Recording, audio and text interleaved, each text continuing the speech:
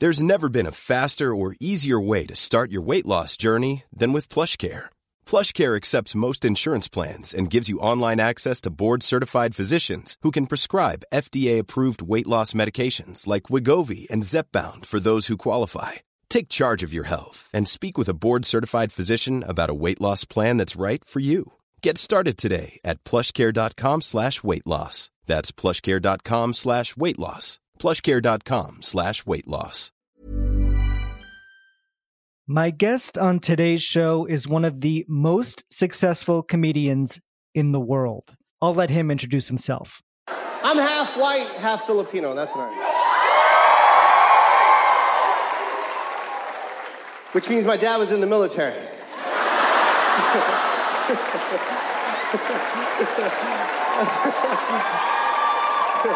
That's not even a joke. That's real shit. A lot of soldiers were fighting for this country. My dad was dating. I'm his Purple Heart.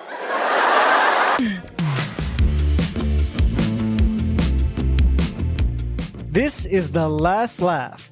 I'm Matt Wilstein from The Daily Beast, and that was a clip from Joe Coy's first massive Netflix special, live from Seattle.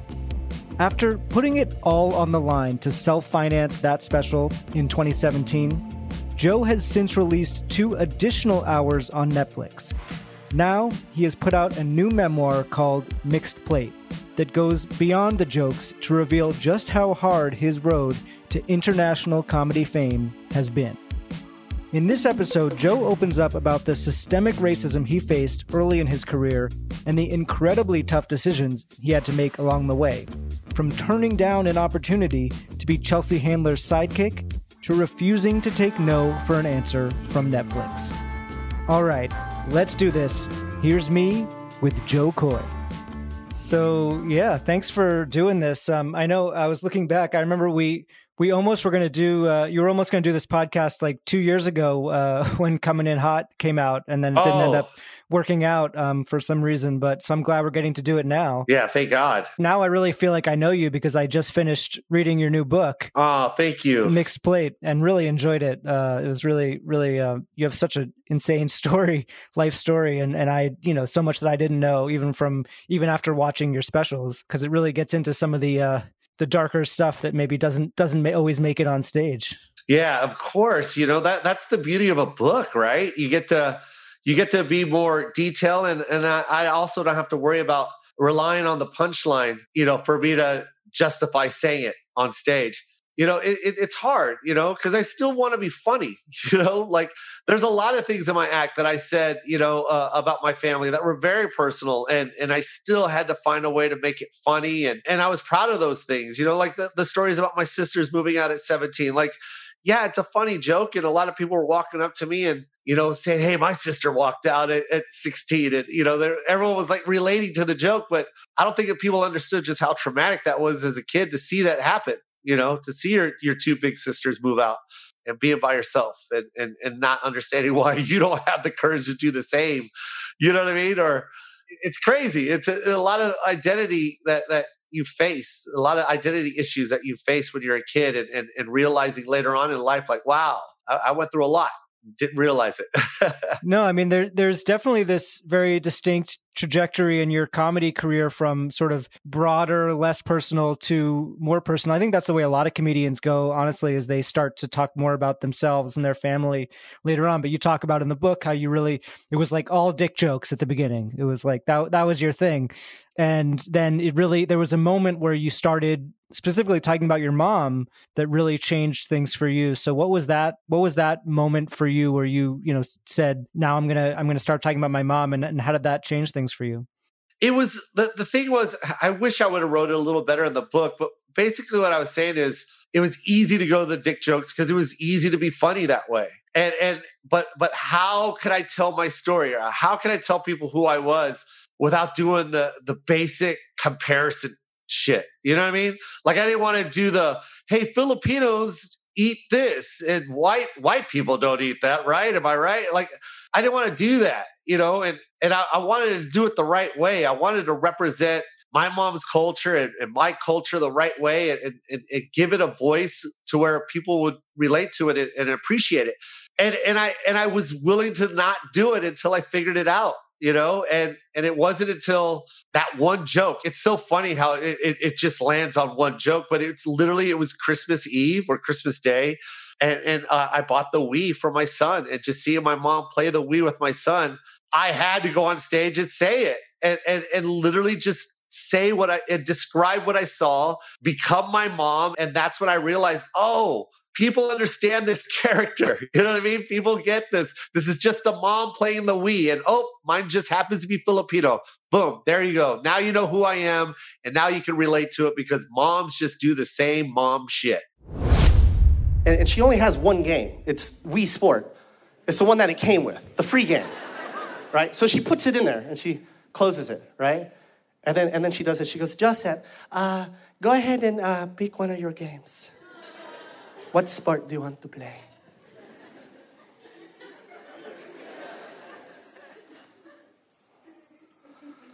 I don't know, bowling? She goes, that's my favorite. So she picks bowling, and then she selects her character. If you don't have a Wii, you can make your own character. She's made a character. And this character looks just like her. She's got short black hair, glasses, a red turtleneck, a fucking mole. And she goes, Joseph, I made one for you, too. I go, really? She goes, yeah. And I pick Joe, and it's just a bald fucking guy.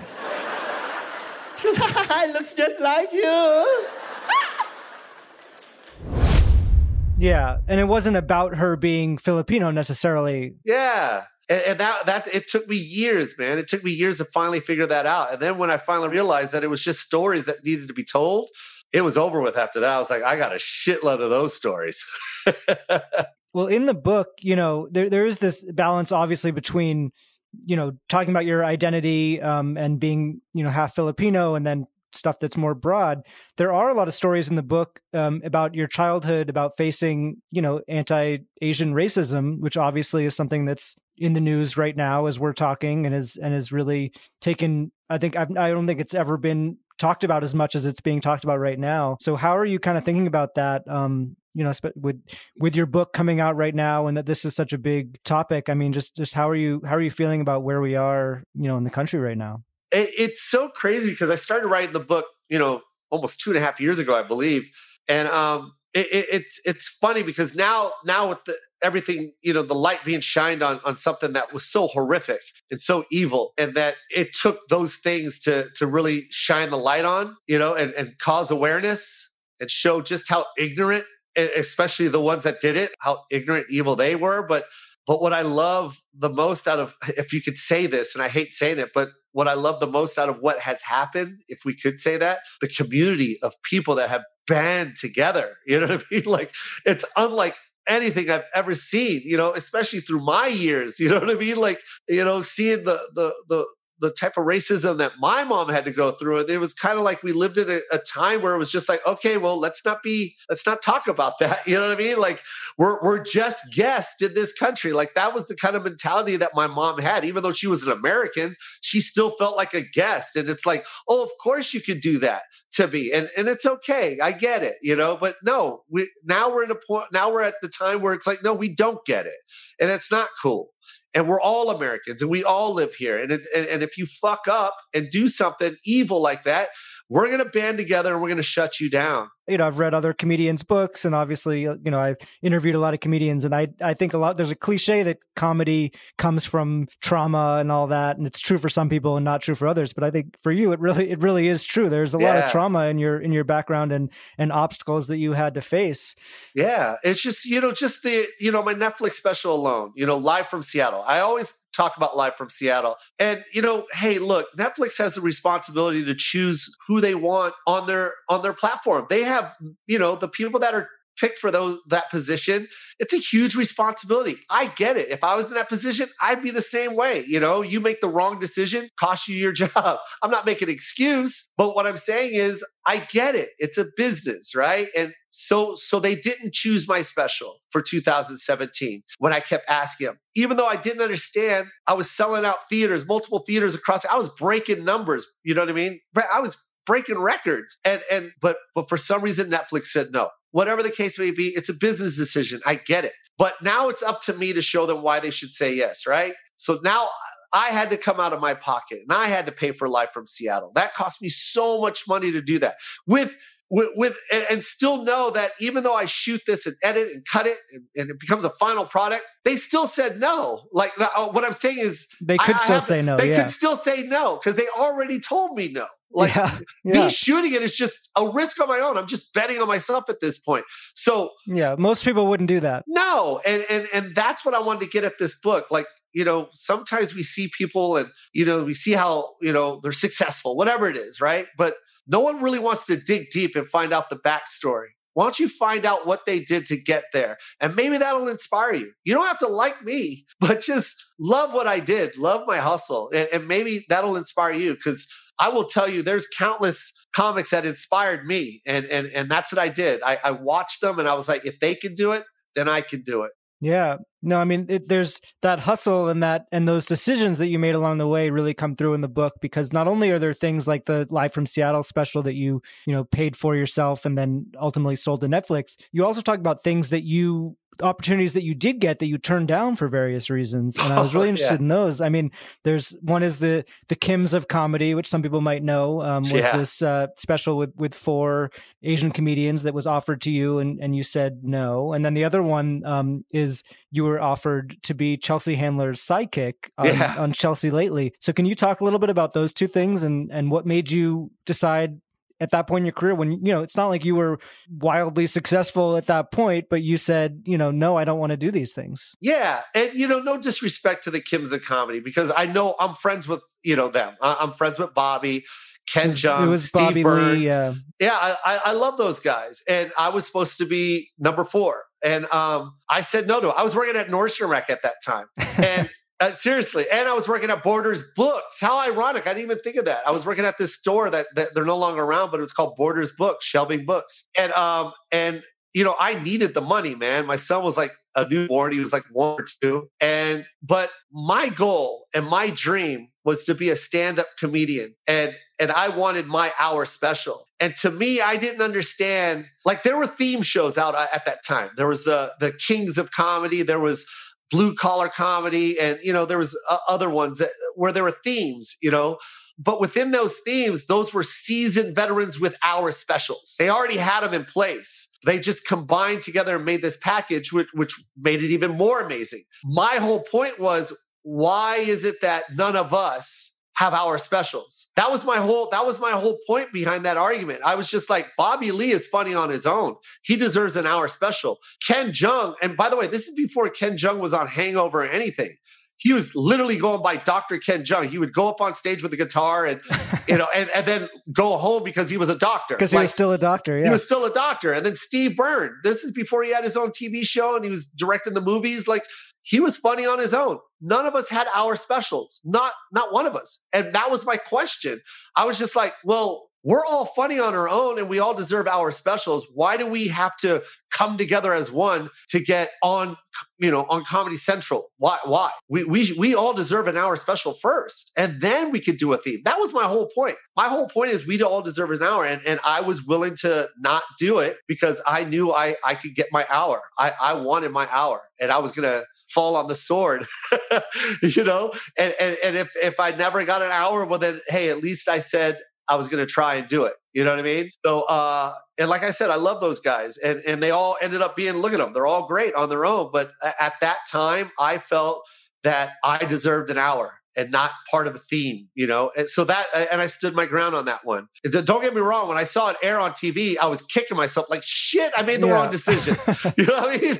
And then I saw them all blow up, and a lot of good things happened for those guys. Steve ended up getting a TV show, and Ken ended up movies, you know what I mean? And then of course, Bobby with Mad everything started happening. So, but you know what? Glad I made that decision that I did, because I wouldn't be where I'm at right now. Yeah, no regrets on that one. Chelsea Handler, on the other hand, people don't know this, but me and Chelsea were friends before any of this. You know what I mean? So I knew about Chelsea lately before anybody. It was like her and like her producers, and then like Joe Coy, which was the weirdest thing, because we became friends. We were opening up for John Lovitz together. And, and John was like, you got to meet Chelsea. She's hysterical.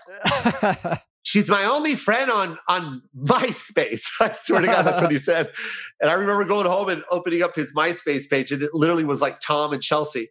And that's how I met Chelsea. And we just, her and I just have this chemistry, man. There's just something about her and I, man. When we're in the room together, it's over with. And that's how our relationship has always been. From the minute I met her, she's just, she's Chelsea. She's amazing. And she told me about the idea. And it went, it went far, like literally far, like to the point where we're about to shoot. And, we took meetings and ideas, and we were throwing ideas around. And it was, by the way, none of this was my idea. Let's just get that out of there. This is all Chelsea's. Everything that Chelsea lately was Chelsea. This was her brainchild. She came up with everything. I'm just saying, like, when she came up with the whole sidekick idea, I was throwing out little ideas of what I could do for the show. But when it came down to actually taping it, I pulled out. And for the same reason, I wanted my hour special, and I wanted a Joe Coy show.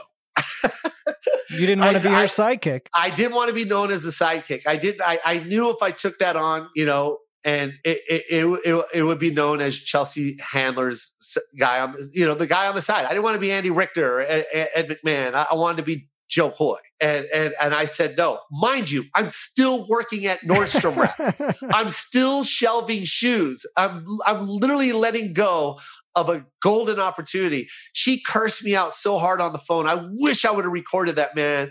Like it'd be such good. Send that to TMZ. Oh man, no, I would. I'd give it to her for sure. But the way she yelled at me was just so Chelsea, man. Cursing me, every curse word you could possibly think of, telling me it's the stupidest decision. And I get it. She was offended. You know what I mean? She knew that this thing was going to be a hit. And here I am pulling away as if I don't believe in her. So yeah, I would have done the same thing. And she was just like, this show's going to be a hit. Fuck yourself. Good luck. And you fucked up. Like basically, like literally that's how she was talking. And then she hung up. And I remember going to work, and 6 months later, my ex-wife, my wife at the time, picked me up at Nordstrom Rack, and literally she had no idea who Chelsea was, by the way, and picking me up at work. And then she's like, have you ever heard of Chelsea Handler? And my mouth dropped. And I was like, why? She's like, she's got this show on E. Holy shit. It's so funny. I'm recording it. I can't wait for you to go home and watch it. And we went home. I remember in the car, I was like, that's Chelsea. That's, I said no to that show. Yeah, remember? And, And then next thing you know, we're watching it. And I remember just saying to myself, I fucked up.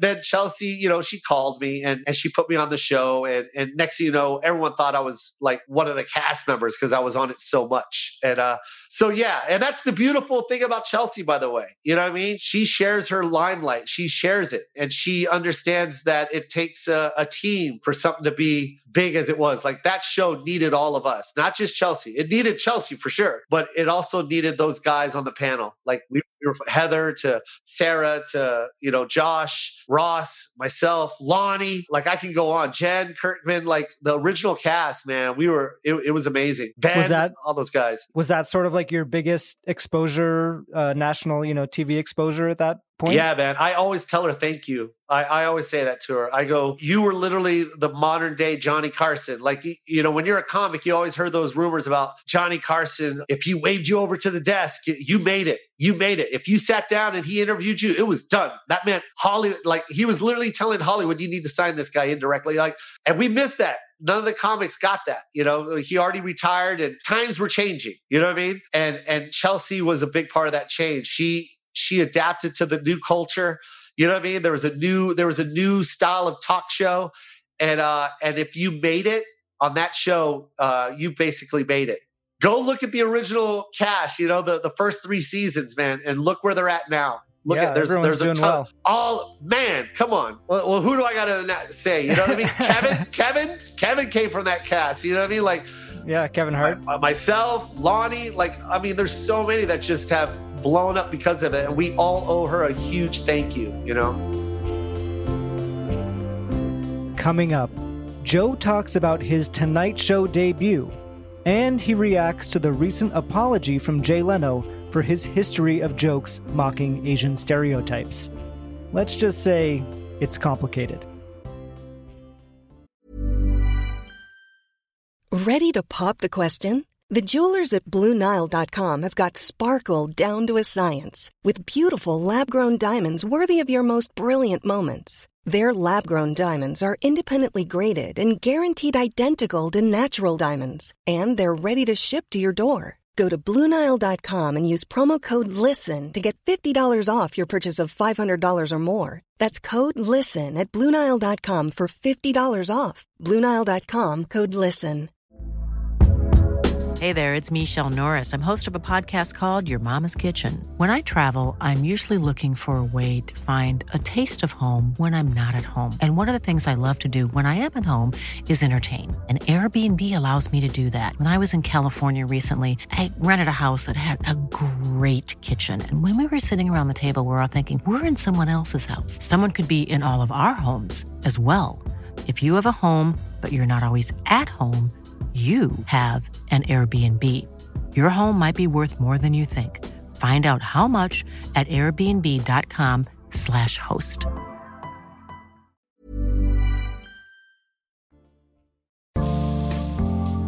If you're enjoying this episode, please hit subscribe.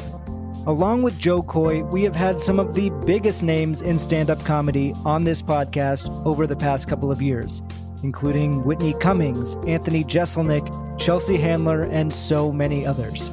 By subscribing to The Last Laugh, you can listen to those episodes and everything else from our free archive, and you'll be able to hear new episodes when they drop every Tuesday. And while you're at it, please leave a rating and review on Apple Podcasts. Let us know how much you love the show and who you want to hear next. Now, back to Joe Coy. You did get something kind of close to the classic Johnny Carson moment when you went on Tonight Show with Jay Leno, though, right? Woo! That guy changed my life. It was so funny because when I got the Tonight Show, it was late in the game. There's a ton of talk shows now. You know what I mean? Everybody had a talk show, and the Tonight Show was still the Tonight Show. You know what I mean? YouTube was starting to come in. YouTube was starting to take over network. You know what I mean? So it didn't still have that same pool. You know what I mean? The audience, back when Johnny was doing it, the whole world watched. And now there was so many outlets and so many shows. And, but the Tonight Show still has that signature name. And I remember when I got the Tonight Show, a lot of my comic friends was like, well, at least you got tape. They were. It's not going to change your life. Because, it was coming from veterans that did it. They were like, hey, man, I've done the Tonight Show 12 times, man. It's like, it's good tape. You can send it to clubs. It's good tape, blah, blah, blah. But it's not, you're not going to get a TV show off. And I'm glad they said that. But in my head, it was my first TV exposure. It was my first national set, on a huge platform, which was the Tonight Show. I was going to speak to people that had never seen me before. So my mentality was, I'm going for the jugular. I need my life to change now. I got 4 jobs right now, and I'm tired of going on stage with mustard on my shirt because I was cleaning tables. Like, I need this. And it was so funny because Joaquin Phoenix went long. He went long, super long. He was the main guest, yeah. He was the main guest, and he went super long. And they were like, is this back in the days when he was like doing the super weird? He was doing the super weird thing. And it was so funny because he was actually acting so weird that they came to my green room and they were like, hey, give us a couple of extra questions because I think Joaquin's leaving. Because in the break, he was like, I'm sick. I'm going to go home. So they were expecting him to bailed. Yeah, he almost bailed. And so they asked for like 3 extra questions for Jay to ask me. So I was like, yo, I'm about to do a couch segment. You know what I mean? Like, this is my life is about to change. So I'm getting all geared up. And then next thing you know, we're watching from the green room. And I'm like, yo, this guy's walking into my time now, right? So then they walked in and they're like, yo, Joaquin went so long that you're not even going to be able to go to the couch anymore. We just need you to say goodnight and then just wave to the audience. Mm-hmm. And you were going to close out the show? Yeah, and Jay's going to walk up to you and wave with you. So stand at your mark. And I was like, I was so sad, man. I was like, man. Yeah, you wanted that couch moment. Yeah, I wanted that couch. But at the end of my set, man, I got that standing ovation. You know what I mean? And I remember looking to my side. You can watch the video, but I looked to my side and I see Jay waving me over because I was waiting for him to come to me, and he's waving me over. And he sat me down. I got to sit at the couch. And I remember we went to break, and I was like, sorry, Jay, they told me to wait at my mark. I swear I wasn't. I swear that's what they told me. He was like, no. I told him that you had to come over, man. I waved you over, man. You got a standing ovation. I never got a standing ovation when I was on the Tonight Show. So it was really cool, man. It was one of the best moments of my life. Next, he has a young comedian from Las Vegas. You can see him on Comedy Central's Premium Blend February 3rd. Also regular at the Laugh Factory right here in Hollywood. This is his first appearance on The Tonight Show. Please welcome Joe Coy.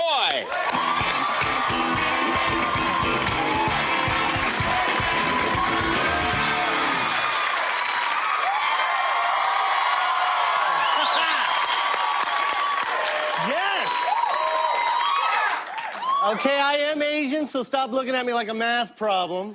A lot of you guys are looking at me like, what flavor is that? Living in Hollywood, you get the worst compliments. The worst living out here when you tell people you're Asian. It's like, oh, you're Asian? I love orange chicken. What are you talking about? It's not a compliment, that's an insult. What do they expect you to do when they say that? Like I'm supposed to go, oh, thank you. Thank you. Oh, the chicken, very good. Okay, oh, the chicken. Okay, bye-bye, oh, the chicken. Bye-bye. Bye-bye. It is good, though, orange chicken. Oh, it's delicious. I love orange chicken. It's so funny. It's like, you obviously have so much admiration and respect for Jay Leno. We happen to be talking today, the day after he just put out this big apology. Did you see this? Yes. He put out this, apology for basically decades of jokes of, sort of Asian jokes that he now feels were not appropriate or what was your reaction to that?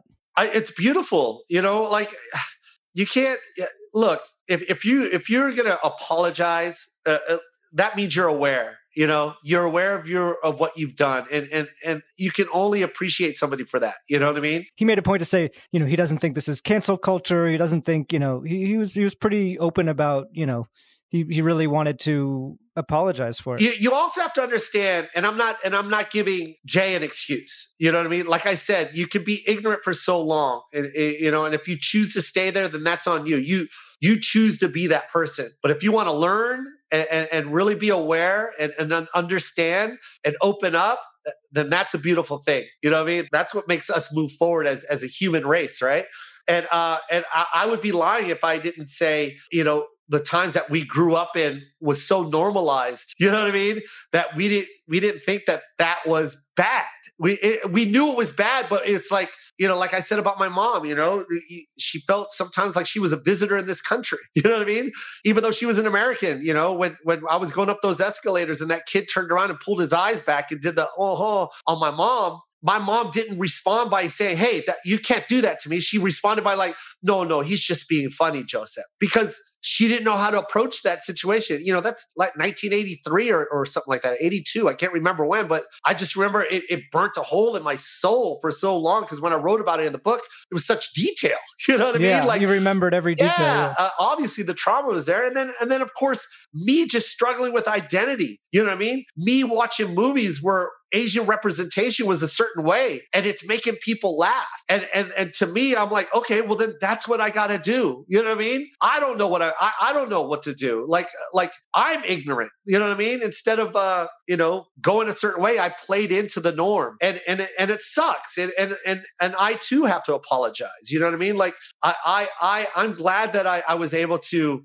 change and figure it out the right way and represent my mom's culture and also be a good voice for the AAPI. You know what I mean? Like this is what we need. And And we're at that time now where it's happening. And I'm so happy. You know what I mean? We don't have to wait for the 7:00 news to report. We don't have to wait for the 7:00 national news and pray to God that they talk about something locally that happened in Atlanta and tell the world about what happened in Atlanta. You know, there was a time where we prayed that we get to see something like that, see what happened in Atlanta with these women. You know what I mean? But now with social media, with TikTok and Instagram and Facebook, you're going to know about it right now. You're going to know about it today.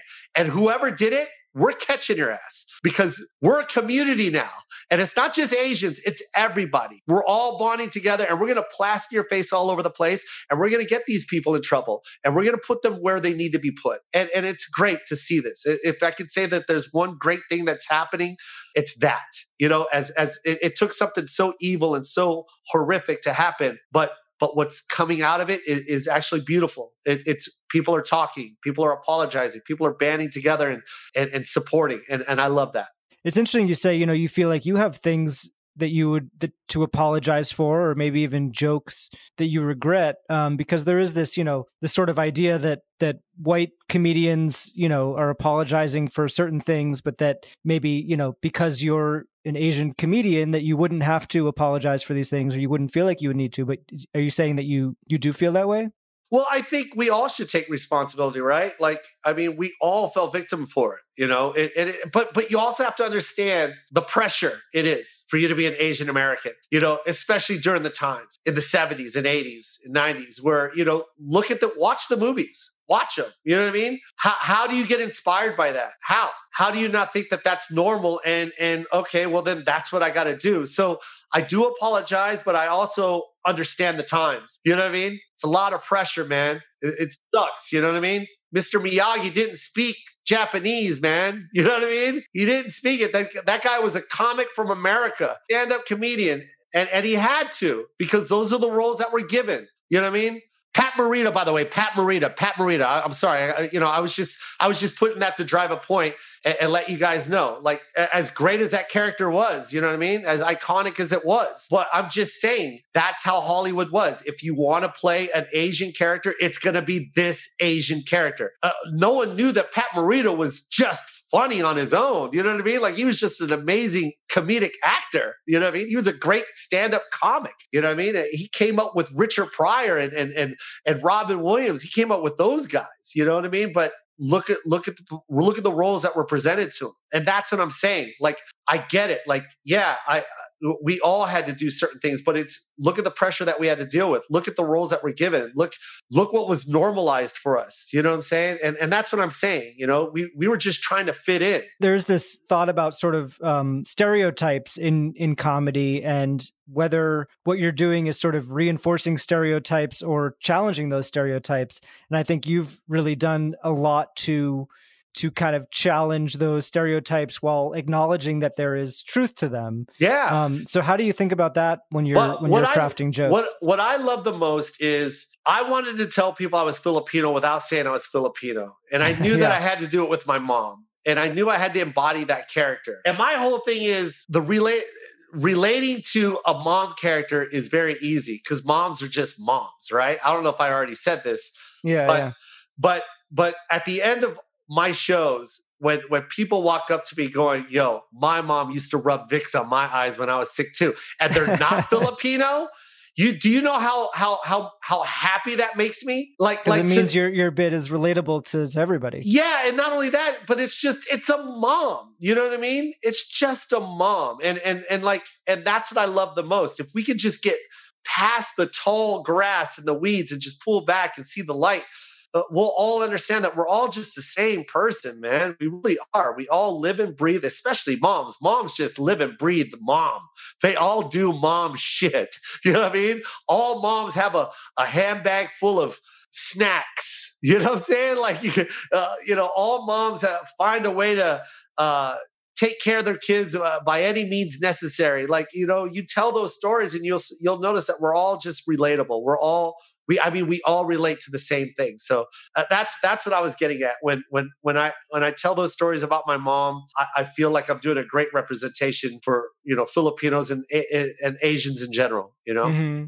Yeah, it does make me think though, when you do a bit like the long extended bit that you have about telling Asians apart based on their accents. Obviously you have a lot of, Asian fans who think that that's really funny and really relate to that. Do you ever worry that there's people in the audience laughing at it for the wrong reasons? No, because if you're laughing at it the wrong reasons, then you're a racist. Yeah. Because that joke in no way is derogatory. In not one sense of the word.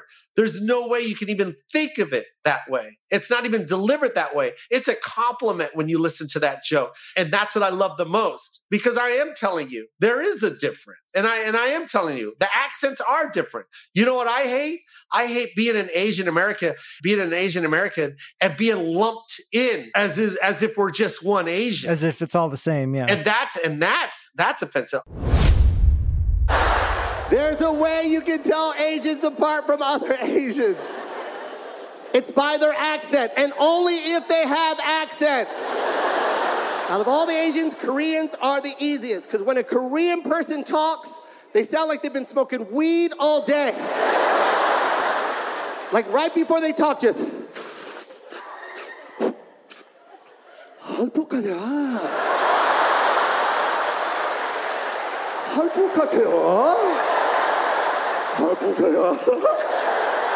Koreans sound like Asian ghosts.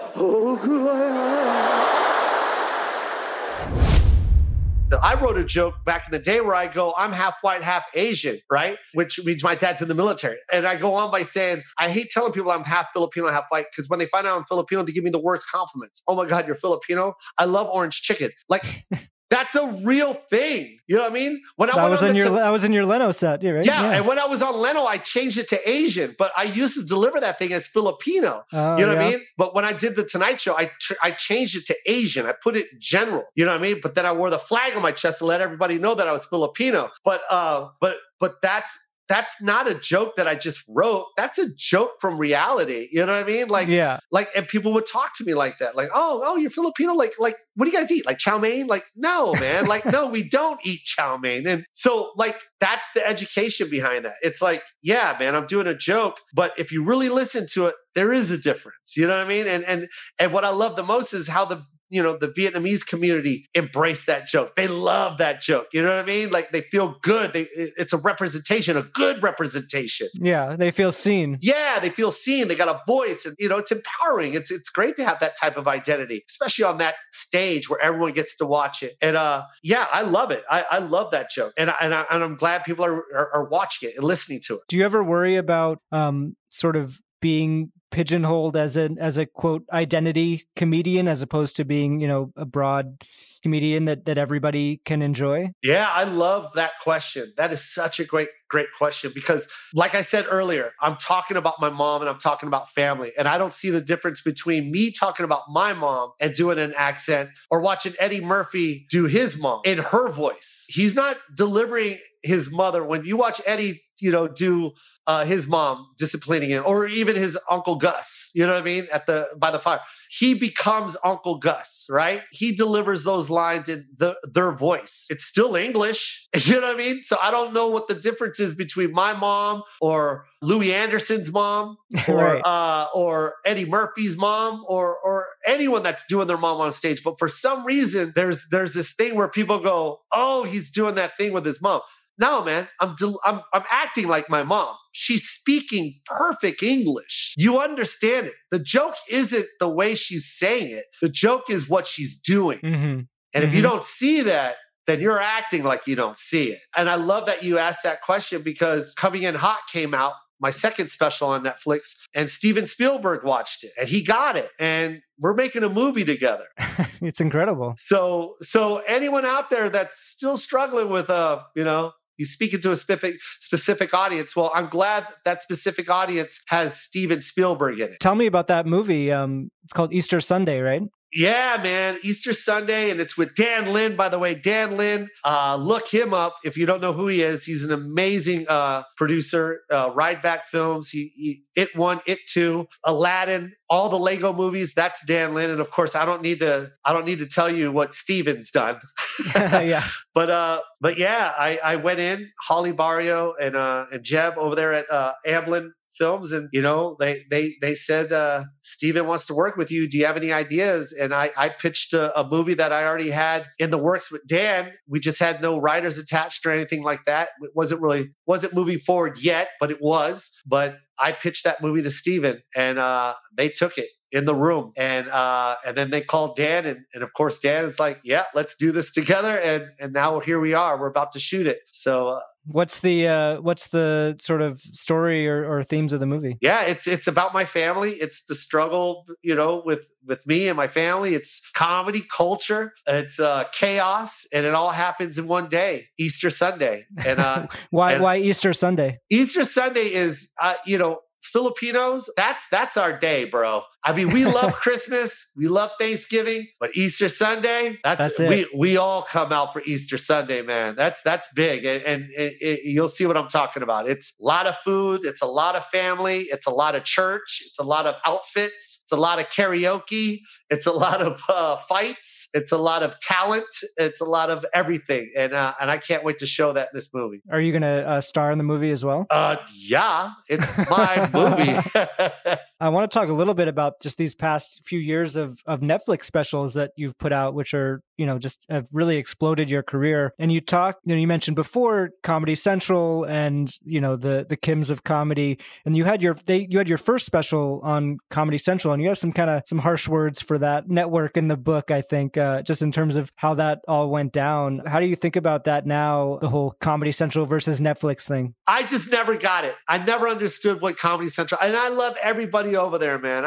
I know I do this a lot. I dance on it, but I don't. I do because why would I be that mad at a bunch of? I was working at Nordstrom Rack, by the way, and a bunch of execs that gave. Starting to think Nordstrom Rack is paying you. I know they need to pay me, but I can't get too mad because they did give me an opportunity and they did invest a lot of money in me. I get that. They did it. They saw my act. You know what I mean? From Doug Herzog, Jim Sharp, to everyone else that was on that team that gave it to me, and they signed the deal with me, for 2 specials. We shot them, but I didn't understand why it never got aired. I didn't get it.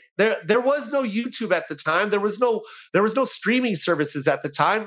I literally needed them to air it.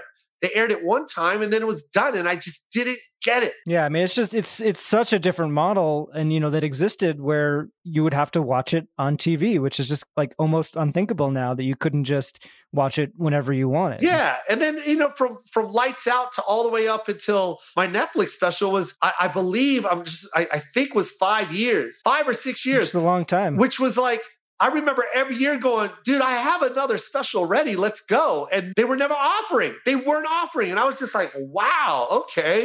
And I didn't get it because I was selling out everywhere. I was packing houses, man. I was selling out multiple theaters. And look, I'm not trying to brag. I'm trying to tell you my story. I'm trying to tell you my story and see the frustration where it came from.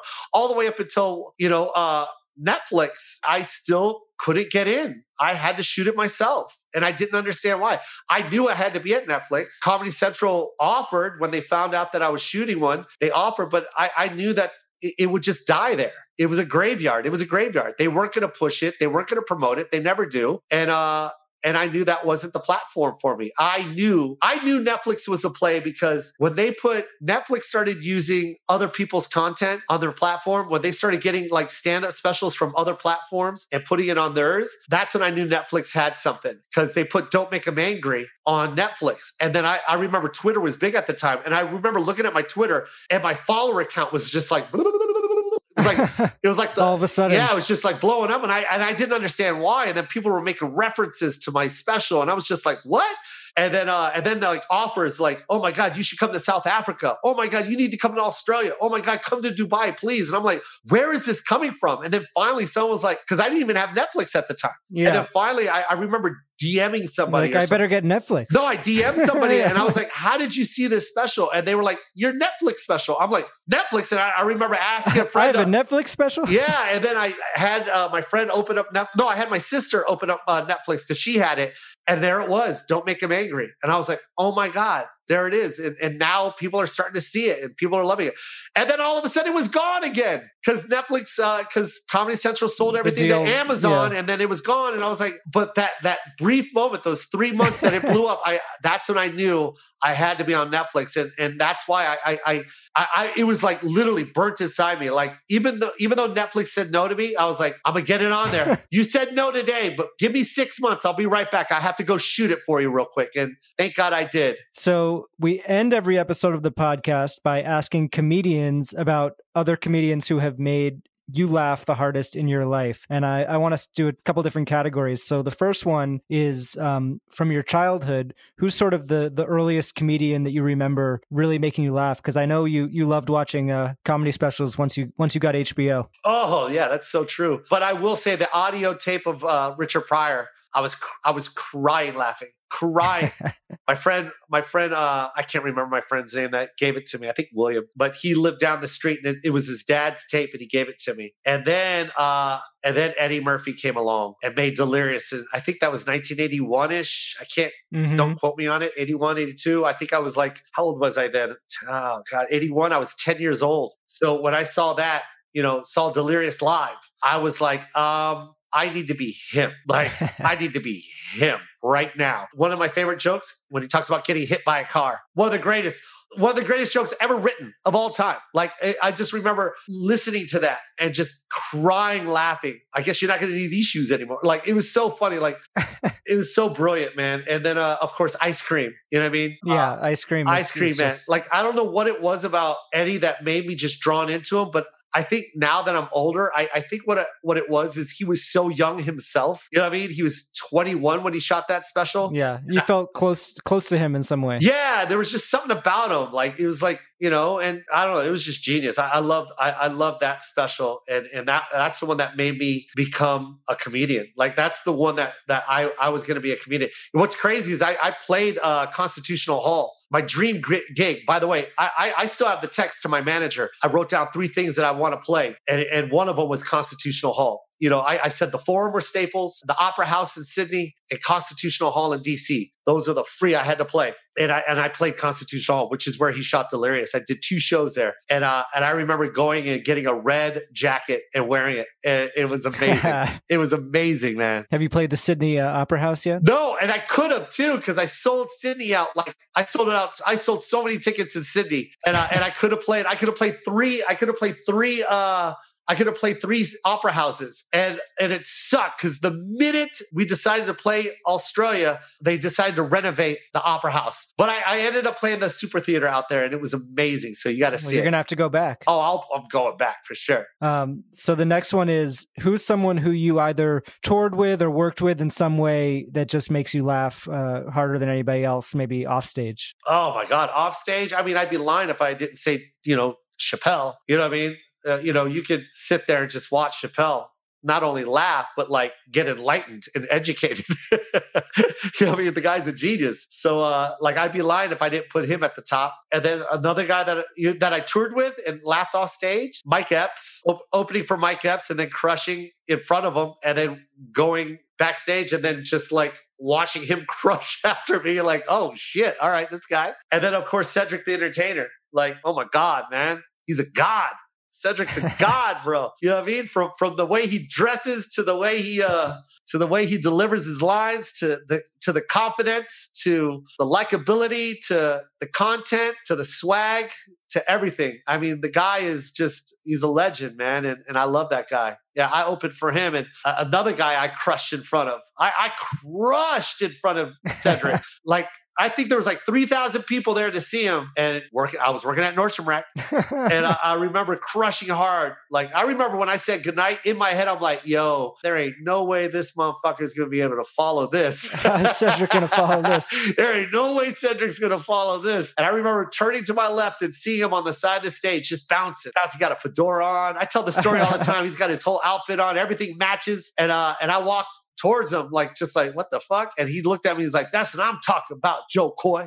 Make me work for this motherfucking money. And then he fucking gives me just daps me up and then walks out on stage. And I remember about 30 seconds into his routine, I remember saying to myself, none of them remember me. Not one person, not one person in that audience even. I don't even think they knew there was a guy that opened for Cedric at this point. It's done. Rest in peace, Joe Coy. It's gone. So yeah, that's one of those guys. And then is there somebody who's sort of like an up and comer, or a generation below you, who you want to shout out, who you think's really funny and deserves some attention? Oh man, there's a lot of kids out there, man. God, there's a kid, Mateo Lang. Yeah, Mateo Lane. Yeah, he's so funny. He's gonna be big. He's gonna be so big.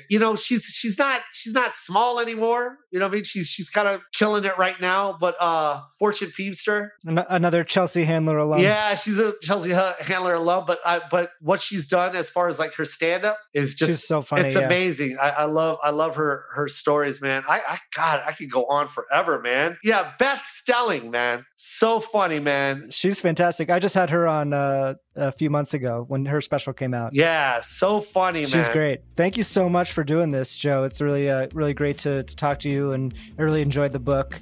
Thank you. So yeah, congrats on everything. You're awesome, man. Thank you. On all of your success. Thank you. I appreciate it. Thank you so much to Joe Coy for being my guest on today's show. His new memoir, Mixed Plate, is available now wherever you get books, and we'll put a link to purchase it in the description for this episode as well.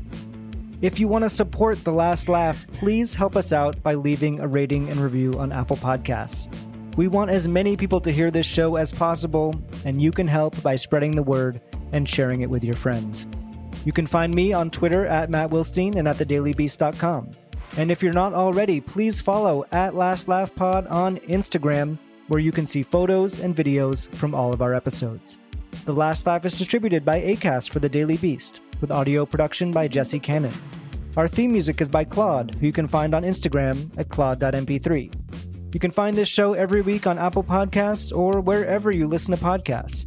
And as always, you can find show notes and highlights from each episode on thedailybeast.com. See you next week.